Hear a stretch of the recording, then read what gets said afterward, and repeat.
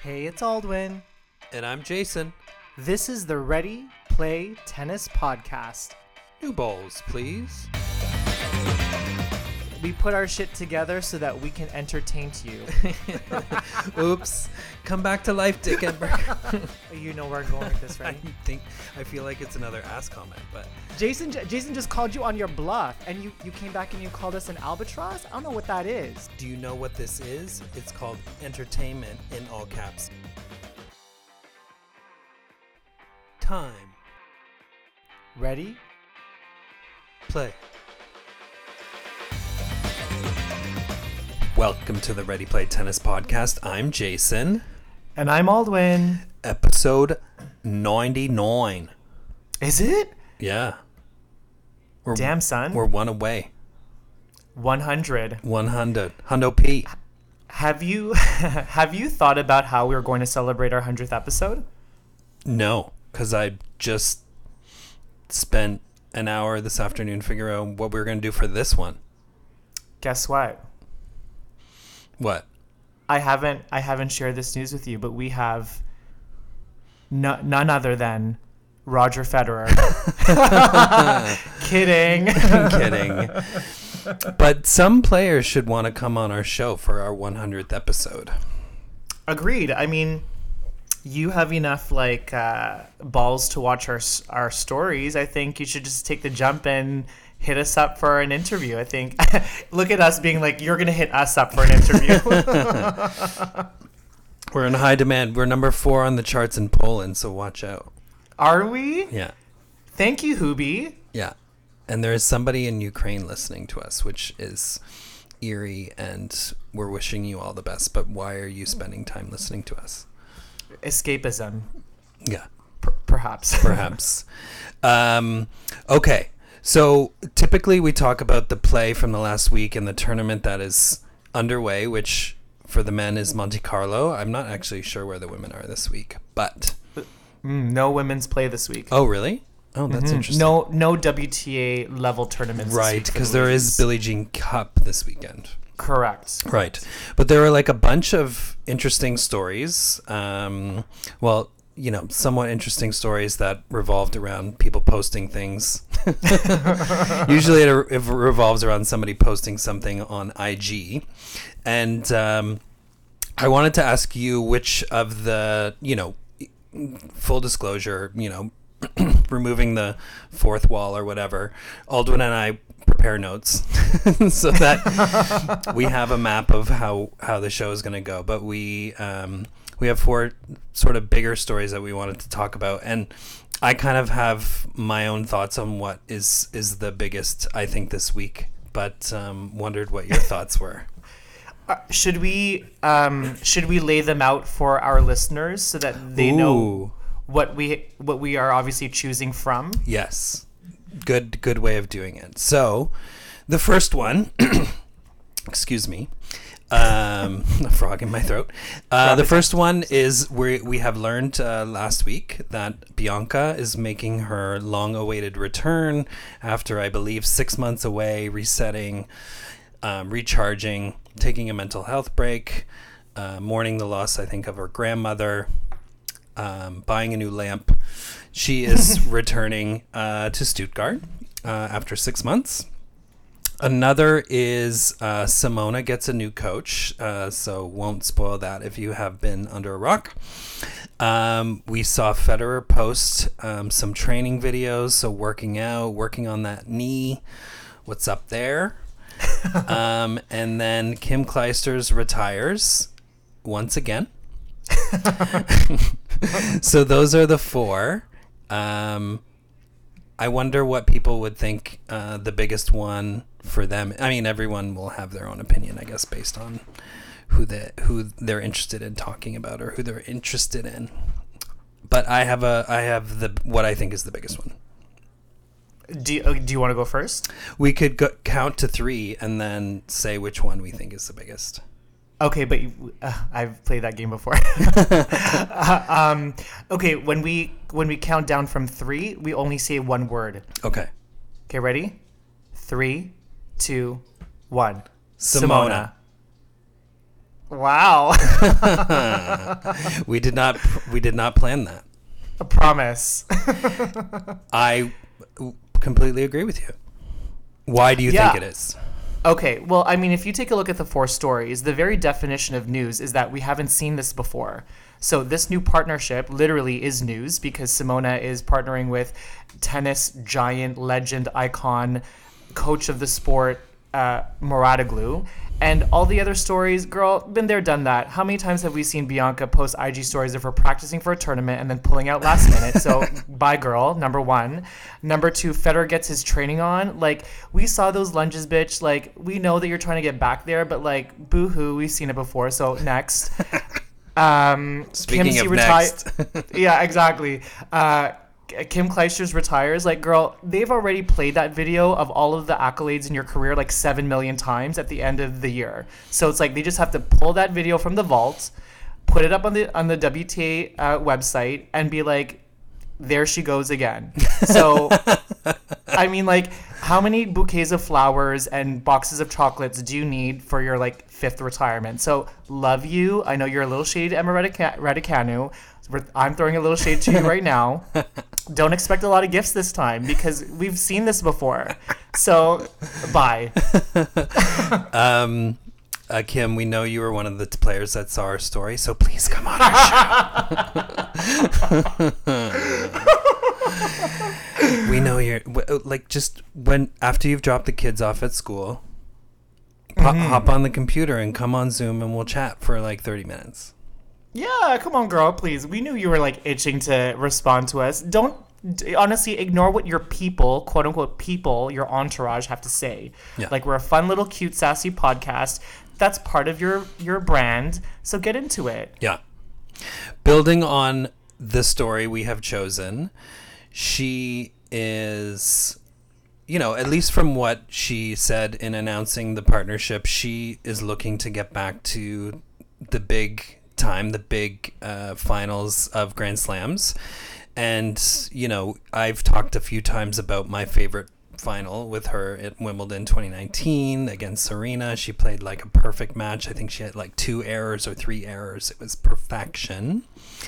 So we definitely want to see that. And she doth take away a coach from one Serena Williams, who we haven't seen in a while. And the one and only Aldwin has posted several polls inquiring about whether Serena and Venus will be back on the court whilst they look all glam and fab going out to events.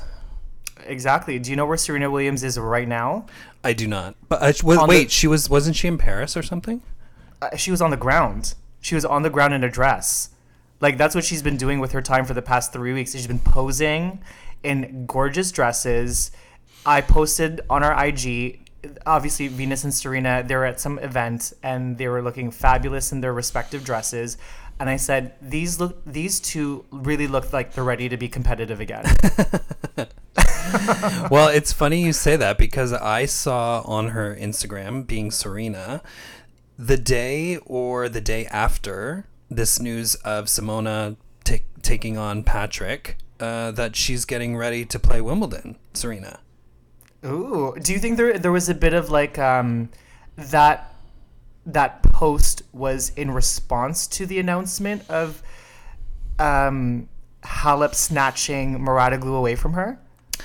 I mean, perhaps there's a little bit of underhandedness, but I suspect Patrick and Serena have enough respect that they had a conversation about it, and Serena said it was fine for you to go work with Simona.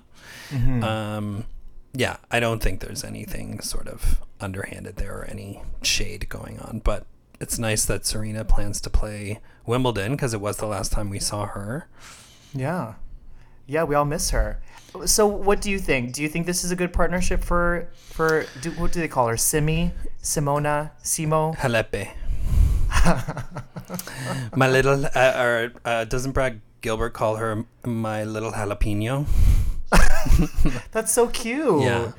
A little diminutive. Yeah, I think, you know, if she wants to get back to the big time, she sort of debuted with the Moratoglu crew mm-hmm. In Miami, or was it Indian Wells?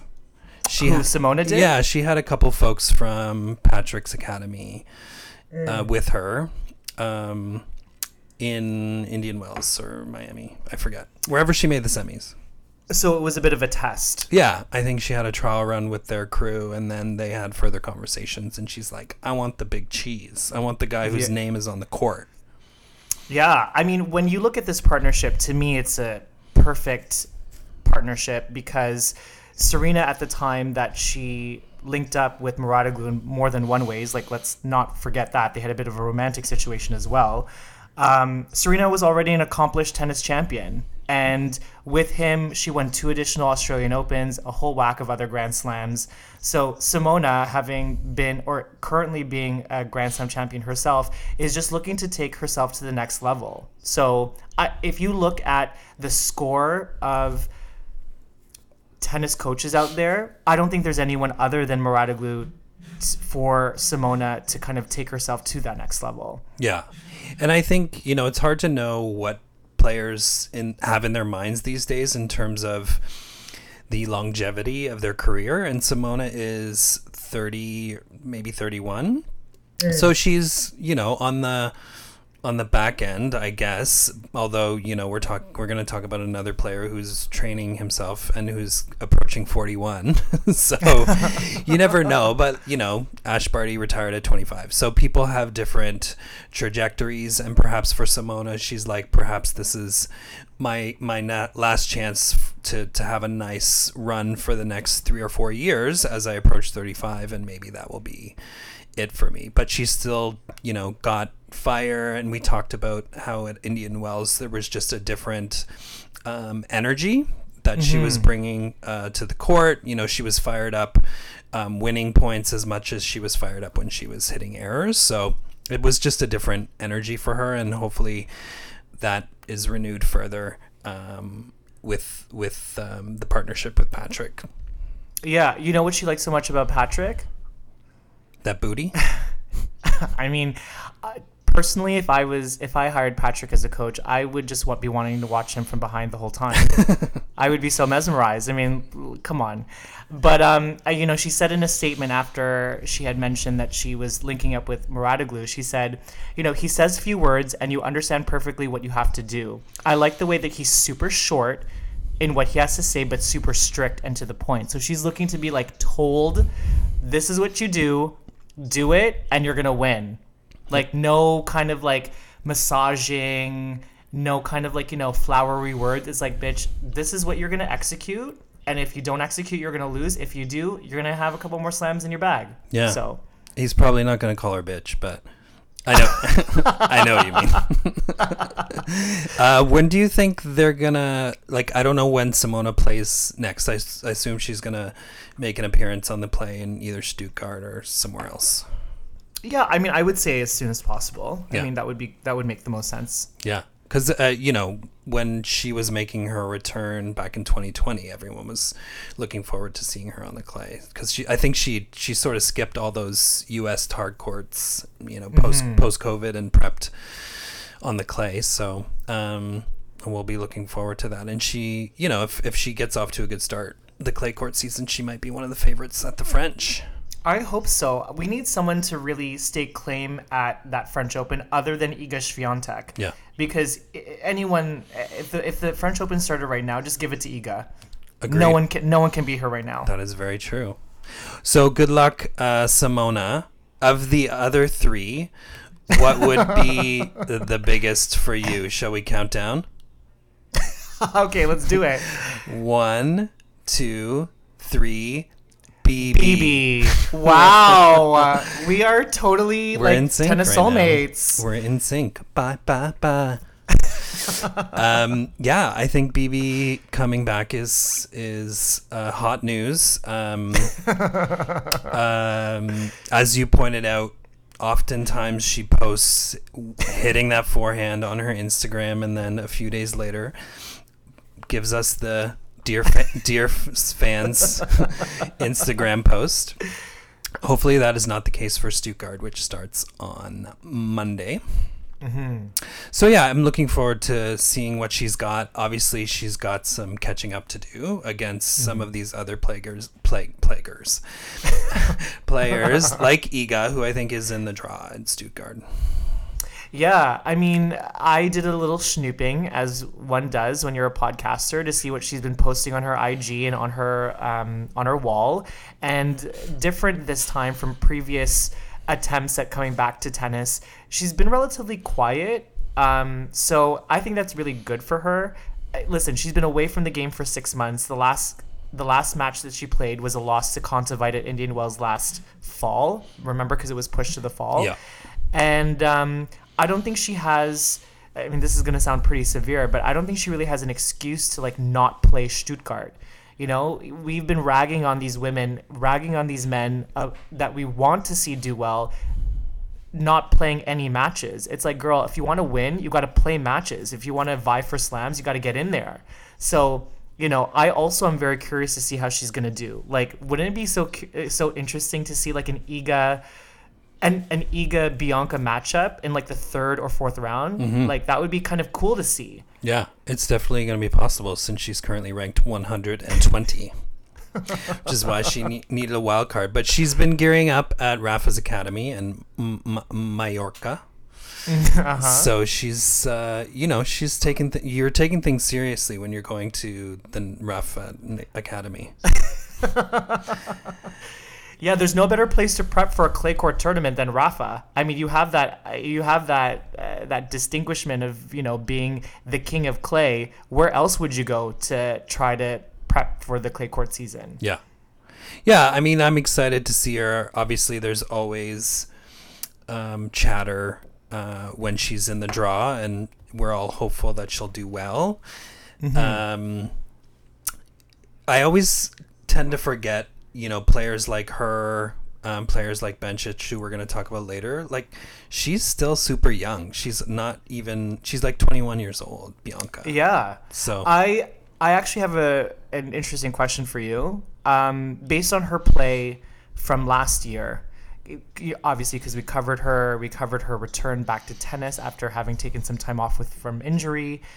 What is it about her game that you think she really has to kind of fine tune and like get correct in order to do well at some tournaments? Oh, God. I have an idea, but like, I'm just curious to know what you think. God, I mean, we've always applauded her variete.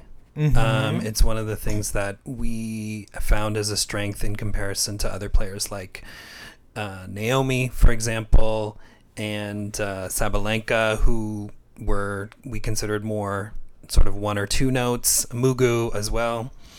So she has a lot of weapons, and she'll be one to just really need match play and gear herself into it. But, you know, when she came back in Miami, I think maybe she had one other tournament before Miami last year, but she was playing, you know, those rough 3-hour matches. Zachary, I think she had a tough match, and then she injured herself in the final, which sucked.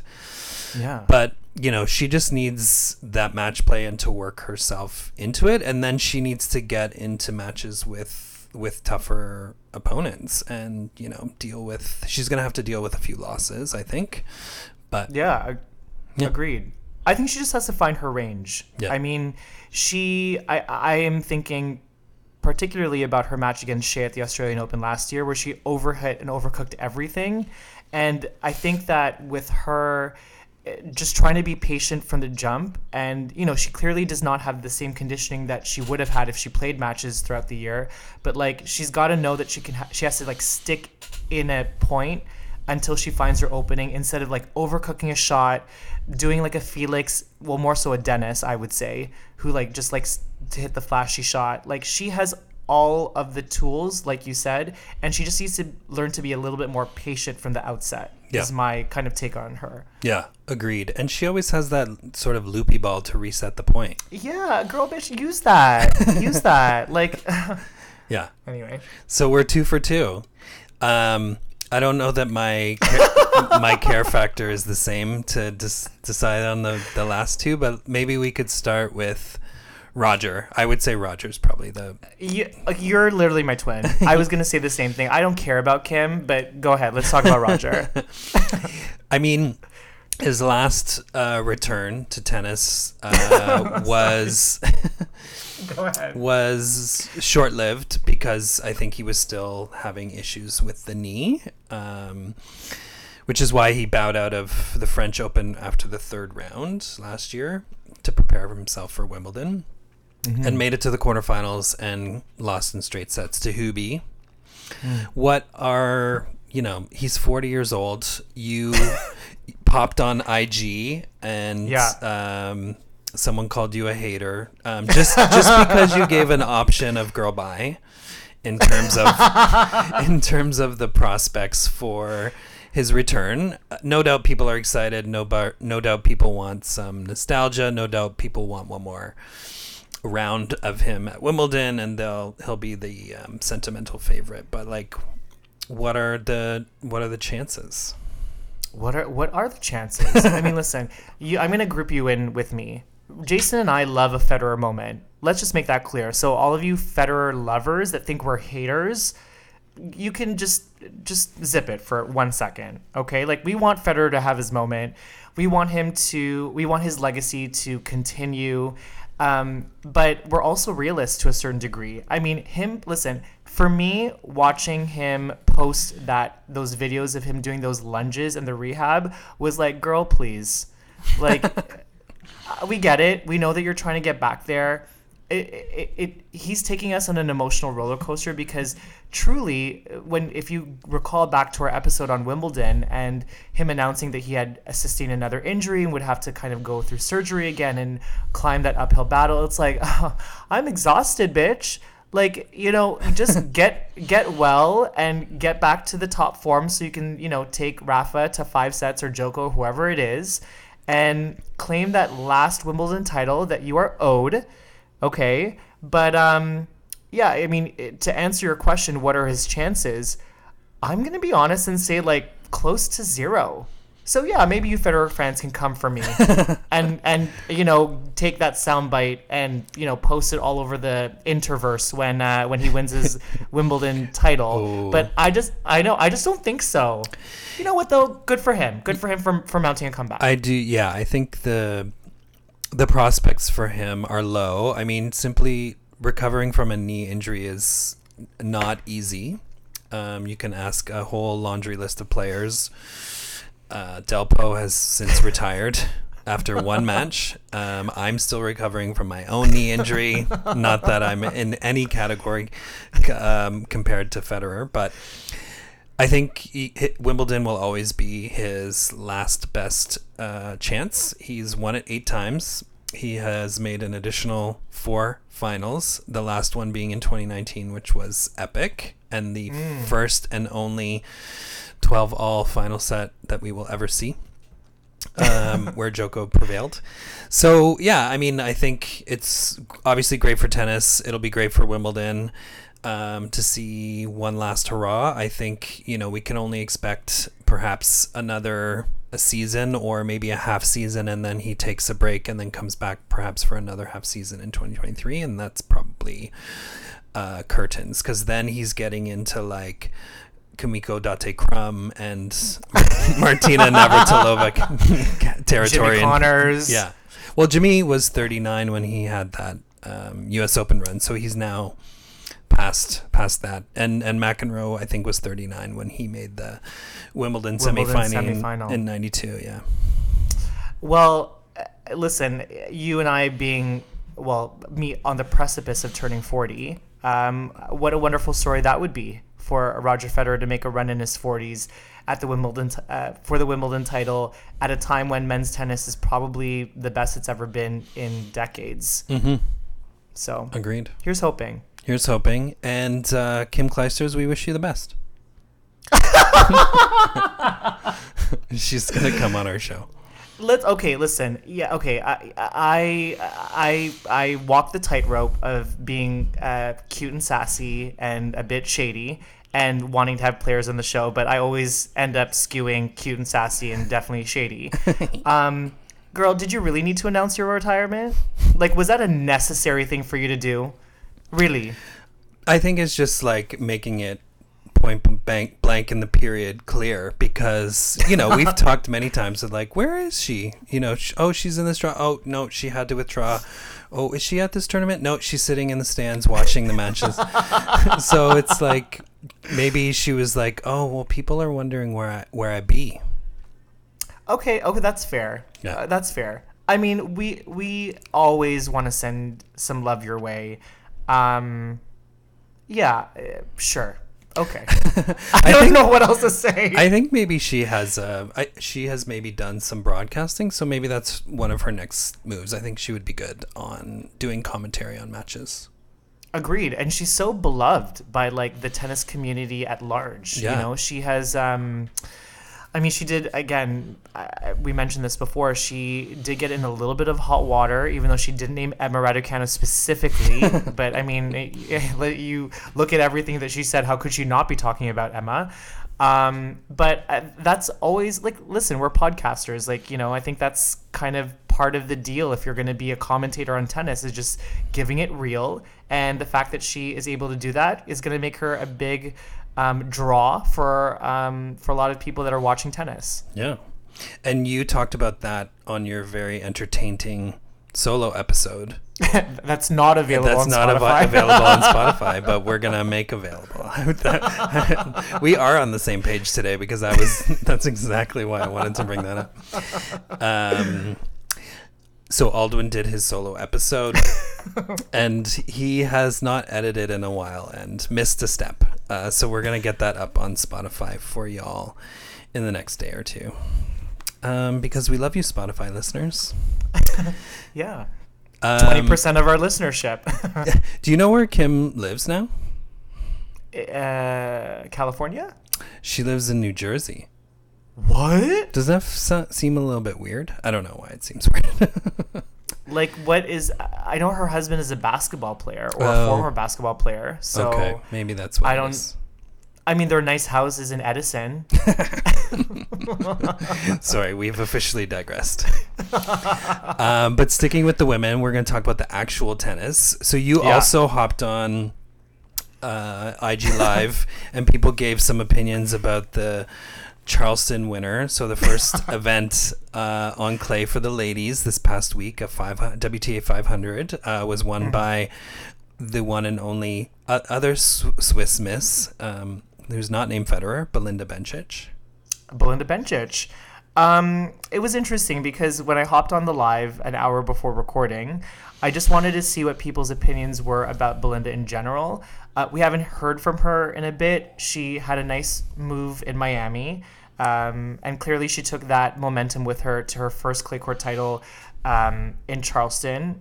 Pretty astounding defeat, because you would figure that Ons Jabeur would have that shit in the bag, knowing that girl knows how to hit a mean drop shot, which is, okay, honestly, let me digress for a second. When you're watching a clay court tournament, it's like, who's going to drop shot first? Yeah.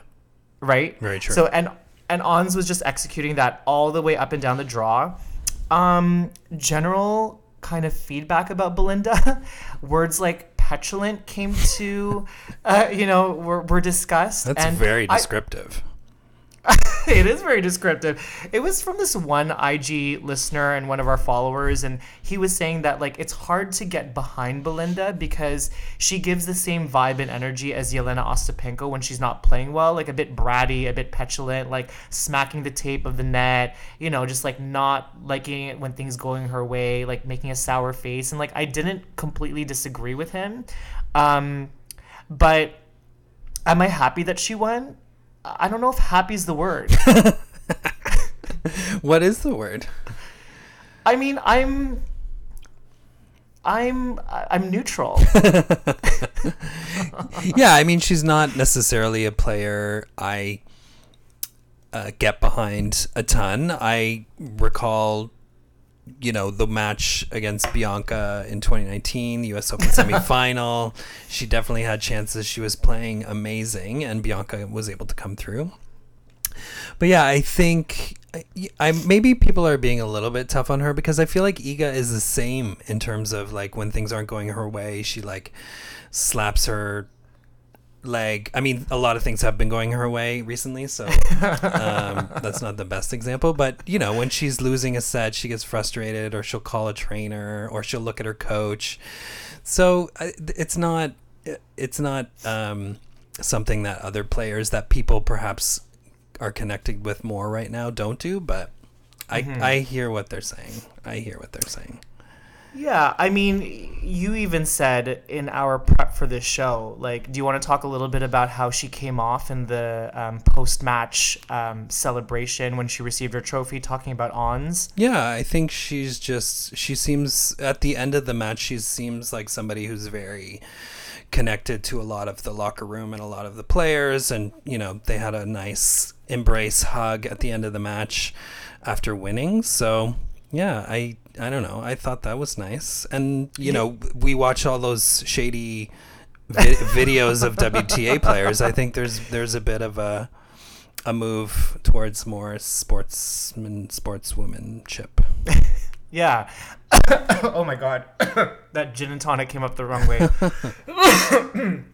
I will say that when I watched the post-match on-court trophy presentation, that when she was so gracious to Ons in her speech, she was like, "Don't worry, Ons, I don't want you to cry. You know, you're an amazing player and an even amazing person." Like, all of these wonderfully gracious words that she was sharing, it made me feel like a total bitch because I'm like totally judging her this entire time. Like, I want Ons to win so hard, but something has to be said for just like, you know, yeah, you're just like on-court demeanor. Like, it's very easy to get behind Ons Jabeur. And she's so well liked, especially when you watch her Twitter kind of exchange with Annette and how like friendly she is. Like, those are the things that really ingratiate yourself with the tennis community at large. And I don't know that Belinda does a lot of that. Maybe it's not her personality, but like, okay, I'm glad you got your gold medal. You got your first, you know, clay court title. I hope you don't win the French. I would rather have someone else win it, but okay. So that's how we feel. We feel okay about her win. Yeah, I just feel okay. I mean, I'm not like oh, I can't wait for Belinda to win her next tournament. What do you think she would need to do to win over a few more fans, either with her presence on court or her presence on the Soch? I don't know. I mean, listen, I think that there is a huge niche market of gays that love tennis. Don't you agree? Oh, yeah. That all of these women players are just absolutely missing the mark on. I mean, come on now. Like, if you do a little like rainbow flag, like, I don't know, like gay anthem post and get these gays on your side, you will be beloved by the entire tennis world. I think. Yeah. Yeah. She I guess she's just not into the gays. Somebody's gonna pull that quote about Belinda. Well, congrats. You know, she looked good in her post-match trophy pose with like the white little dress and, you know, holding the trophy. So congrats to her. She's, again, another young one. I think she's like 24, 25. It feels like she's been around forever. She's been around for like a decade, which is insane. Yeah. You know, she's been around for a long time. She won the Rogers Cup in like 2015. Yeah, something like that. So, like, you know, she's won her tournaments. You can go away now. Oh, my God. I'm kidding. That's rude. I apologize. That was rude. What are the other highlights for you from Charleston? Okay, I thank you for giving me the mic, because I'm so excited to talk about Amanda Anisimova. I am obsessed with her. My obsession has grown. And it started, I can't even remember the year, but she made the semifinal of the French, I think in like 2018 or 2019, something like that. And since then, I've been obsessed with this like tall drink of water, blonde hair, like braided ponytail. And I've wanted her to do so well. And this tournament, she was just like killing it the entire tournament. And her game to me is very unassuming, but she has like really good She's really good, a really good forehand and backhand. Really doesn't have a weakness. I'd have to say, if anything, it was just her reluctance to go to net to finish points. But she was up 2-0 against Ons in that semifinal match in the third set. And I thought it was going to be her breakthrough to get to the final. I think if it was an Anisimova-Bencic final, knowing that Amanda can control from the backcourt, that Bencic would have been in a little bit more trouble. But, you know, talk about just like presence, like lashes for days. She's like waterproof mascara. I'm living for Amanda, and Amanda, we're fun. Come on our show, girl. Yeah, come on. You know, Aldwin's almost double your age. You're 20. Let's have some girl chat. You hung out with our girl Eugenie. Yes. Sorry, Jeannie. Yeah, you're fun. Like that's our brand. That's our vibe. Like we're harmless. I thought you were gonna lead with wanting to talk about Coco V. Ew. Why?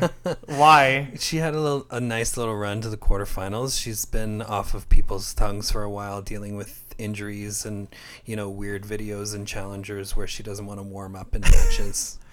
Do you think that I would be a person that would be into Coco V? No, I'm just kidding. Okay. I mean, like, I don't know her. That could be misconstrued as shady. Yes. That is a common shady expression. I don't know her.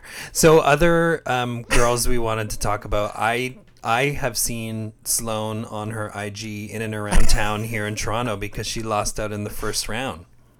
Yeah, you know what? Let me do.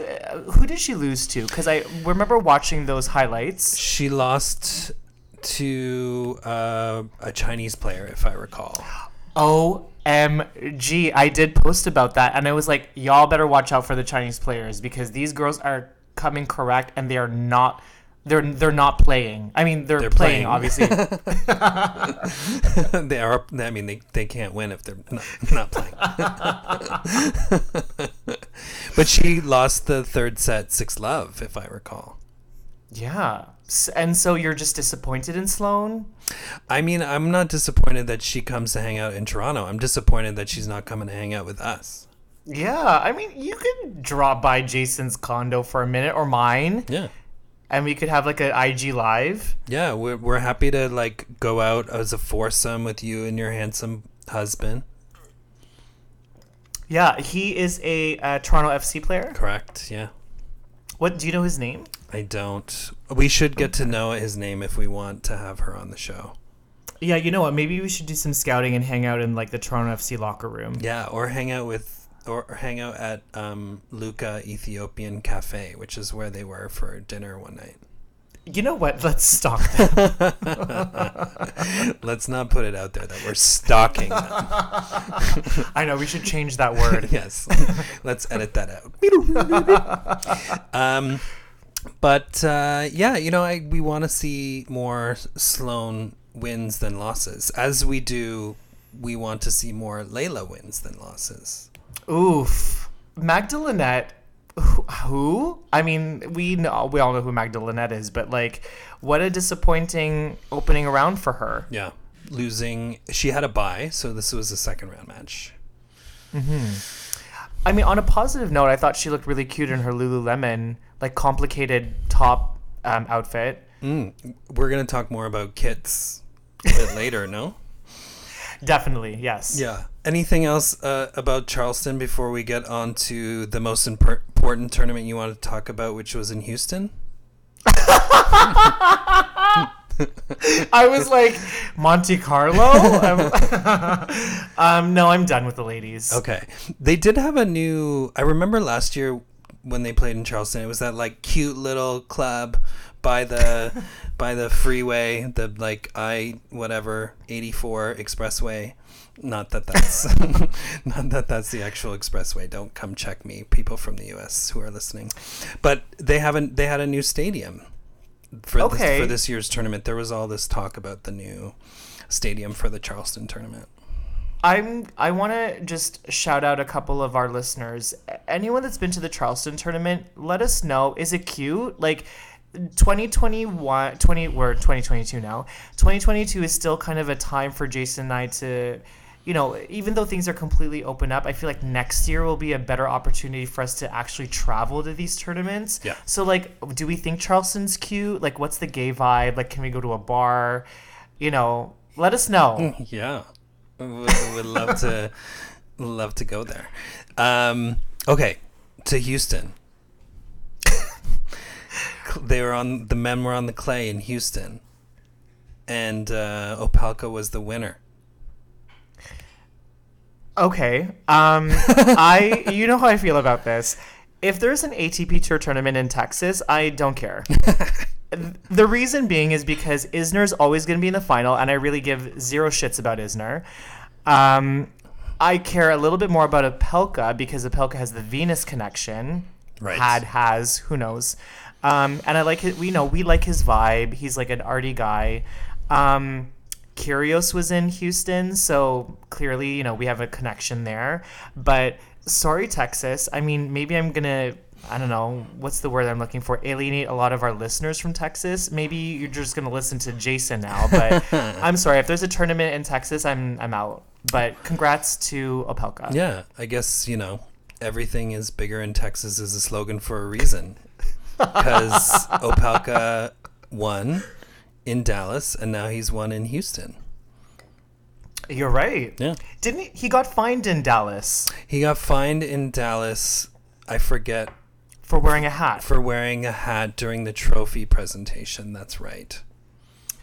Yeah, I mean, actually, we shouldn't rag on Houston because there is a GLTA tournament there. Mm-hmm. And have you played that before? No, but there are GLTA tournaments in Houston, Dallas, Austin, and San Antonio, which is one that I have played.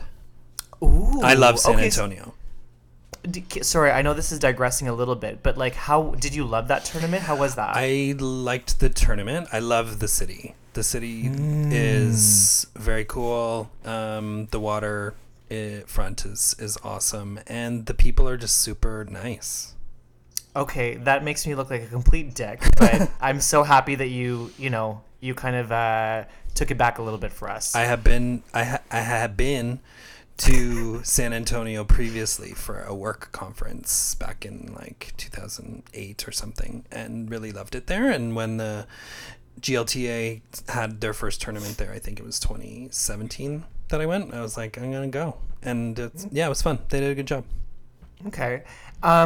So your thoughts on Houston? I know that you had something interesting to say about Kyrgios acting up again. Yeah, I mean, it's no surprise that there was acting out behavior by Nick Kyrgios. It's become part of his beat. But apparently, if I recall, the umpire after the match said that he made a bad call. There was like a missed call, I think, during his match against Opelka.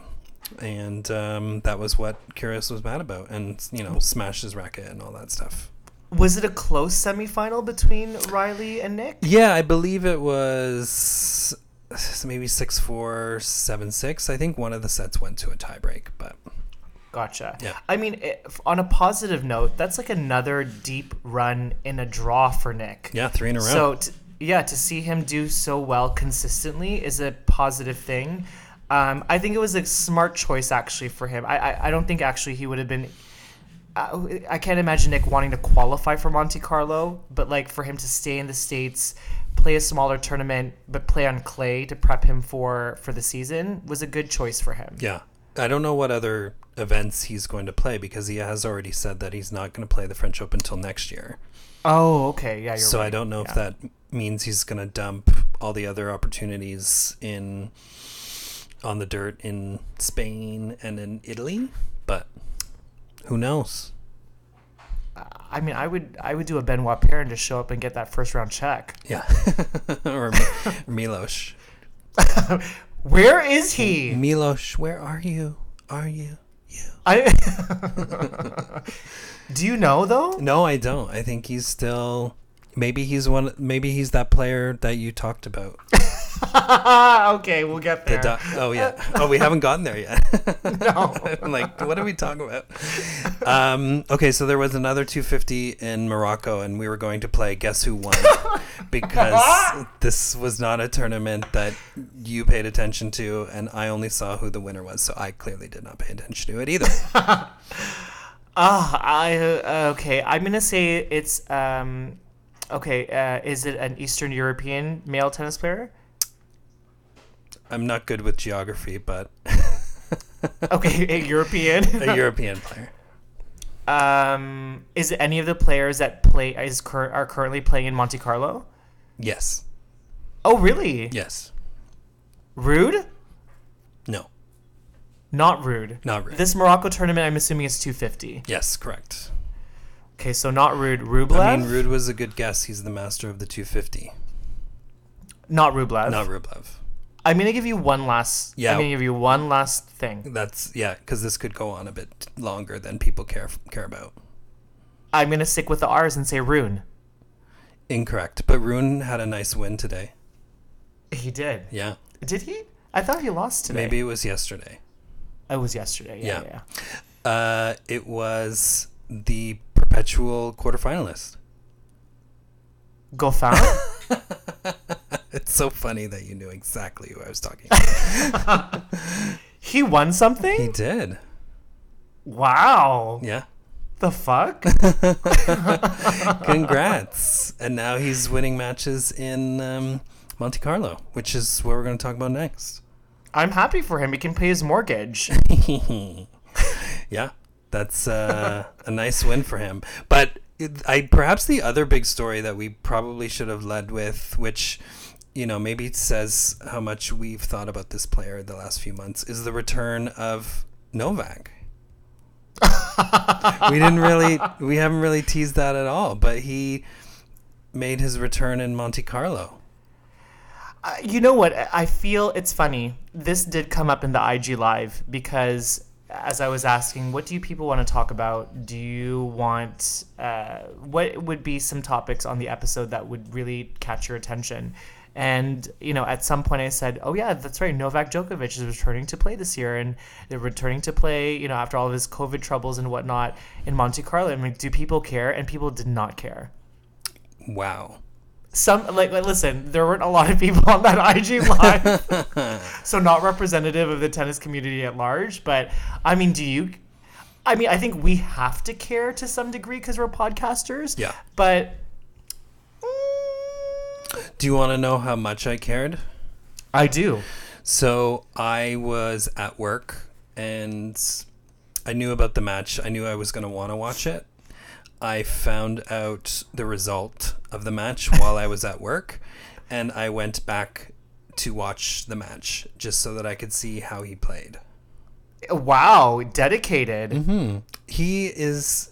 People, I know you don't like him. I know you don't like that he hasn't got his COVID shots or COVID booster, and that he has stood by his convictions, but he still is the number one player in the world. He is ahead of Daniil Medvedev by exactly 10 points.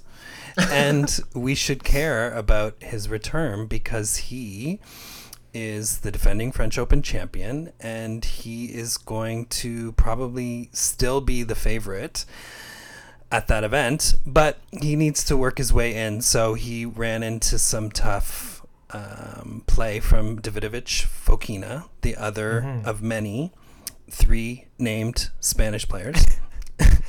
Davidovich Fokina is Brazilian. He's from Spain. Is he? Yeah. I thought he was Brazilian. No, he's Spanish, hon. You know what? I'm going to Google that. I'm pretty sure he's Brazilian. You're pretty sure Sinner is Australian, though, so... You're right, and I was completely off. But, yeah, he just ran out of gas. It was a really... Okay, fine, you're right. He's Spanish. You're right. Thanks. I have a podcast. He just ran out of gas, and he fought hard in that second set to take it to a third. But yeah, we have to pay attention to him as much as, you know, you might be fans of Roger's return or Nadal's return. Hopefully Nadal makes it back to the French so we can see another epic between those two players. Yeah, I mean, I watched his post-match press conference, and he was saying that it's like a tongue twister. Davidovich Fekina could have won that in straight sets, but it's funny when you're on IG and you're just perusing the feed, you get like a little update. It's like Djokovic wins the second set, takes it to a third. It's like obviously, I mean, he's the number one player in the world. I don't know. I mean, maybe I'm digressing a little bit, but it's going to be very interesting to see how Djokovic and Rafa, if Rafa even makes it to the French Open, to be honest, like how that's going to unravel is not the right word, but that's how that's going to kind of progress for both of them. Unfold. Yeah. That's the word. That's the word. Unfold. Yeah. No, we should all be very excited for that. Yeah. I mean, because it adds an element of mystery. Yeah. Yeah, because we have those two guys, and we have Zverev, who did well on clay last year. Tsitsipas won in Monte Carlo last year, made the final in Barcelona, made the final of the French. So we want all of those players in the mix. Yeah. Question for you. Yes. Do you think that Zverev went to Adidas and said, listen, design team, I killed it in that sleeveless kit last year. So you got to replicate the same thing for me this year because I'm superstitious, and that's me showing my scrawny arms is going to get me to my first Grand Slam title. You know what? You think he did that? I didn't see his kit yet. I haven't seen one of his matches in Monte Carlo, but he's wearing a sleeveless? Underwhelming. Oh, okay. Ice blue Adidas, like... You know what? The fact that someone's getting paid hundreds of thousands of dollars to design a sleeveless, plain, ice blue kit gets me pissed. Because, I don't know. I'm sorry. Maybe I'm talking out of my mouth right now. But, like, you and I have made designs for T-shirts before that are fucking amazing. And, we're not getting paid hundreds of thousands of dollars by Adidas. Yet.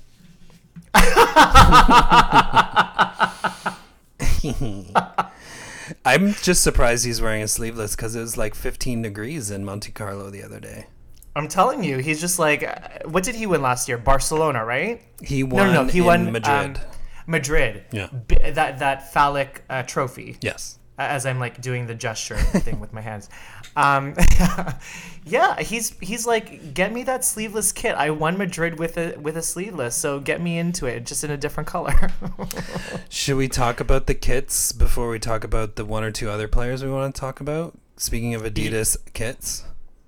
Yeah, okay. You texted me today, and this kind of spurred my kind of fascination with the new kits that have been revealed at Monte Carlo this week. Your kit review. My kit review. What do you think about the new Nike kit that Musetti was wearing, the forest green with the white ticker tape? Yeah, Sinner is wearing it. There's a couple other, I think Dimitrov's wearing it. Yeah, it's very clean, simple, like the shoes that go with it. Yeah, it's perhaps a bit more basic than we're used to with Nike, but yeah, it's cute. Mm-hmm. I like the trim on the V-neck of the shirt. Yeah, it does look similar or familiar. You like the color blocking on the side, like the forest green being on the body, and then having the the color blocking of the white on the side. I would add a third color. I would add like a nice little lime green to it to add some contrast and sort of blend with the white, the forest green, lime green, and white.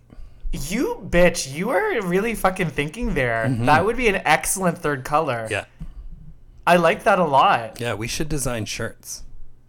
I mean... But what about the Adidas ones? The one that Tsonga is wearing, and the winner today over Unibrow guy. Unibrow guy? What do you do? Who is this? Unibrow guy. What's his name? Who's the Unibrow guy? Wait, Alcaraz. What match? You mean my boyfriend? Your boyfriend, yes, Alcaraz. Sebi Korda. Yes, good match. Great match. The Adidas, I think the Adidas kit is confusing. The hieroglyphic. The hieroglyphics, I don't want to have to... You know what it reminded me of? It's like, remember when you were in elementary school and your teacher was like, I want to keep you occupied? So he gave you like a worksheet with like a puzzle. Like every symbol equated a different letter. So like you had to like look at the key and figure out like, oh, you know, the bird of Osiris means letter F. And then to solve a puzzle. To solve a puzzle. And I'm like, what am I looking at right now? Right. People on the IG Live were ruthless, and so were the people that were posting on the Adidas Instagram account, because the Adidas Instagram account were doing a little bit of a tease, and they're just like, oh, you know, new tennis performance t-shirt has something to do with like saving the oceans, hashtag no more plastic waste. It's like, okay, cute. We like a good saving the ocean moment. You know, obviously recycled materials and all of that, but like, what is up with those symbols? Like, girl, it's just so confusing and messy and busy. Yeah. So people didn't like it. There's been some interesting kit choices the last few weeks. Like I remember seeing a clip of Diego Schwartzman warming up at some tournament, and he was wearing some white shorts that kind of had like they were all black on his butt, and it kind of looked like they were burned. Like it was burned in, and there was sort of a similar marking on the shirt, and I think it was just a warm-up, but there was a lot of shade, like he had shit his pants or something on the IG. I gotta find that post again, but yeah, I think, you know, some of the design choices are interesting. Adidas has had some interesting stuff the last quarter, you know, through Australia. There were some weird choices. Sitsy's getting his own kits now, outside of the Adidas sort of general stuff, but yeah. Yeah, I mean, I guess maybe as we move on, I do want to kind of Google my ex-boyfriend's new kit that he's debuted in Monte Carlo. But I don't know. Initially, I really liked that like soft pink kit that he was playing with like the vertical stripes. But I don't know. I got really tired of it quick. Oh, he's also wearing the weird hieroglyphics. Yeah. But in green. Okay. What was Felix wearing when he lost to Musetti? If I'm not mistaken, he was wearing like a baby blue. Okay, because he is also an Adidas. Yeah, I feel like there's two different kits going on here. Like Zverev is wearing the sleeveless version of what Felix is wearing. Yeah, he's wearing like a baby blue situation with like a tonal stripe. So, I mean, it looks really good against his nice chocolate skin. He just doesn't care about the oceans. Is that why he's not wearing it? Yeah, he's like, fuck the oceans. Like, put all the plastic in there. I think he's part of the... don't drag us. I think he is part of the plastics campaign as well, so... Don't come for us, people. We're just being sassy. Yeah. Like, just chill out. Everyone chill out. Yeah. Don't take us too seriously, okay? We just want FAA to win matches. I know. And he came up against a pretty informed Musetti today. Yeah. So I'm excited to see what happens. I like Monte Carlo. I love the venue. It's always nice when they pan, you know, as they're prepping for the day. You see the water, you see the court. And it's great this year because last year there was 0.0 fans. Yeah, exactly. Didn't you say, I feel like you said in an episode last year that this was your... Fuck, I don't even think you said this. Is this your favorite tournament in terms of ambiance? I mean, it's I don't know if it's necessarily my fave, but it is in terms of like the scene and the backdrop for where the matches take place. It's definitely one of my favorite, and you know, definitely more fans this year. Last year was really just Sitsy's dad coaching from the side as he won the title. I will say that, in the progression of our podcast, this is probably going to be one of the last tournaments that we're going to visit because, Monte Carlo budget. I mean, we're going to be eating just like the scraps from the garbage. Yeah, pricey. We're going to be taking we're going to be taking the food out of the garbage. Exactly. Because we had to pay the money for them tickets. Although I think Kim and Kurt have gone to the Monte Carlo tournament. Oh, Kim and Kurt, wow. I think so. Rich. Kim, let us know. I know you listen. Let us know. I think I remember seeing you posting from there. That's amazing. Let us know if those ticks are expensive. Okay, I know we're reaching the end of this episode, but I'm very curious to know what you thought about Wawrinka. Like, girl, Wawrinka. I know, it's nice to see her back. She's another player who is obviously in the twilight. 37 years old, loves to post himself drinking a Lavazza. I definitely live for that. Loves to post himself sweating on that elliptical or sweating on that treadmill. And always a man who can give you some good tennis. A guy who I've tried to have in my mind as I continue to progress with my one-handed backhand. Had a nice 3-set match with Bublik. Mm-hmm.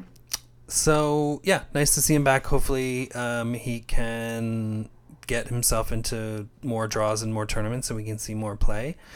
He's a former French Open champ. Yeah.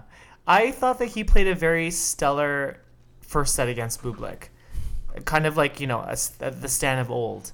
And then, conditioning just kind of got the best of him, and but I thought it was a positive match for him because he hasn't really played anyone of Bublik's caliber in a while. He's kind of been toiling on the, I don't think challenger, but like what's the step below? I'm losing. I think he played a couple challenger events, but he hasn't been playing since the fall. I think last year or so. Yeah, so good to see how he measured up against someone like Bublik, who's playing very well, by the way. Yeah. Yeah, he's taking things a bit more seriously now, which is good. No more underhand serves from her. Maybe Wawrinka's conditioning is not so good because he's having too many Lavazzas on the treadmill. Yeah, can I be honest? And I know this is a complete, call on his physical description, but he was carrying some tig bitties. I think, I don't know. I feel like he's fit. I think the shirts just fit weird on him. What? Yeah, I think so. Yeah, I think he's fit under there. Okay. I think so. I don't know. I'll take your word for it. Wawrinka, snap us a shirtless shot so we can post it on our IG and so we can know. We can know. Show us your tig bitties. Yes, show us your tig bitties. Okay, speaking of Tig Bitties, episode 100 is next week. And we are so excited, and we are going to be so prepared like we were this week. I had so much fun this episode. We never really say that, but it was just like stupid and fun. Yeah, well, we say it after. We don't say it before. Or we don't say it before we end, yeah. But yeah, we usually say it after. And now we're letting you in on a little secret. We say that after almost every episode. Almost everyone. Except when we're talking. Anyway, if you want to support the show, hit us up at patreon.com/readyplaytennis, and we shall see you next week for 100 episode. Oh, no. Okay, listen to me. I'm sorry, I have to interject here. You know what coincides with the 100th episode? Kind of. Your birthday, bitch. It's your birthday next week. That's right. We're going to recycle that Layla birthday message where she said she can't wait to come back and talk to us on our podcast. I'm going to do a call out right now. All of our listeners, I want you to send a birthday message to Jason. His birthday is April 19th. Right? That's correct. See, I remembered. send your birthday messages to Jason to our DM, and by birthday messages, we're not going to do chintz out, and we're going to do like a fucking message. You're going to send a video, okay? And we're gonna give a nice birthday celebration to our girl Jason on the 19th. Coincides with our 100th episode, so I'll post it on the IG. Send your videos, and it'll be cute. You're making me blush. 44 yo. Flip it upside down. It's 2 H's. Stupid. Okay, see you next week. Bye. Happy birthday to me. We're here for your tennis-tainment or your tentertainment or whatever it is. But if you like what we're serving up, please give us a 5-star review and like, share, and subscribe, and like such as. Wait, one more thing. Don't forget to follow us on Facebook, Instagram, and TikTok at Ready Play Tennis Podcast.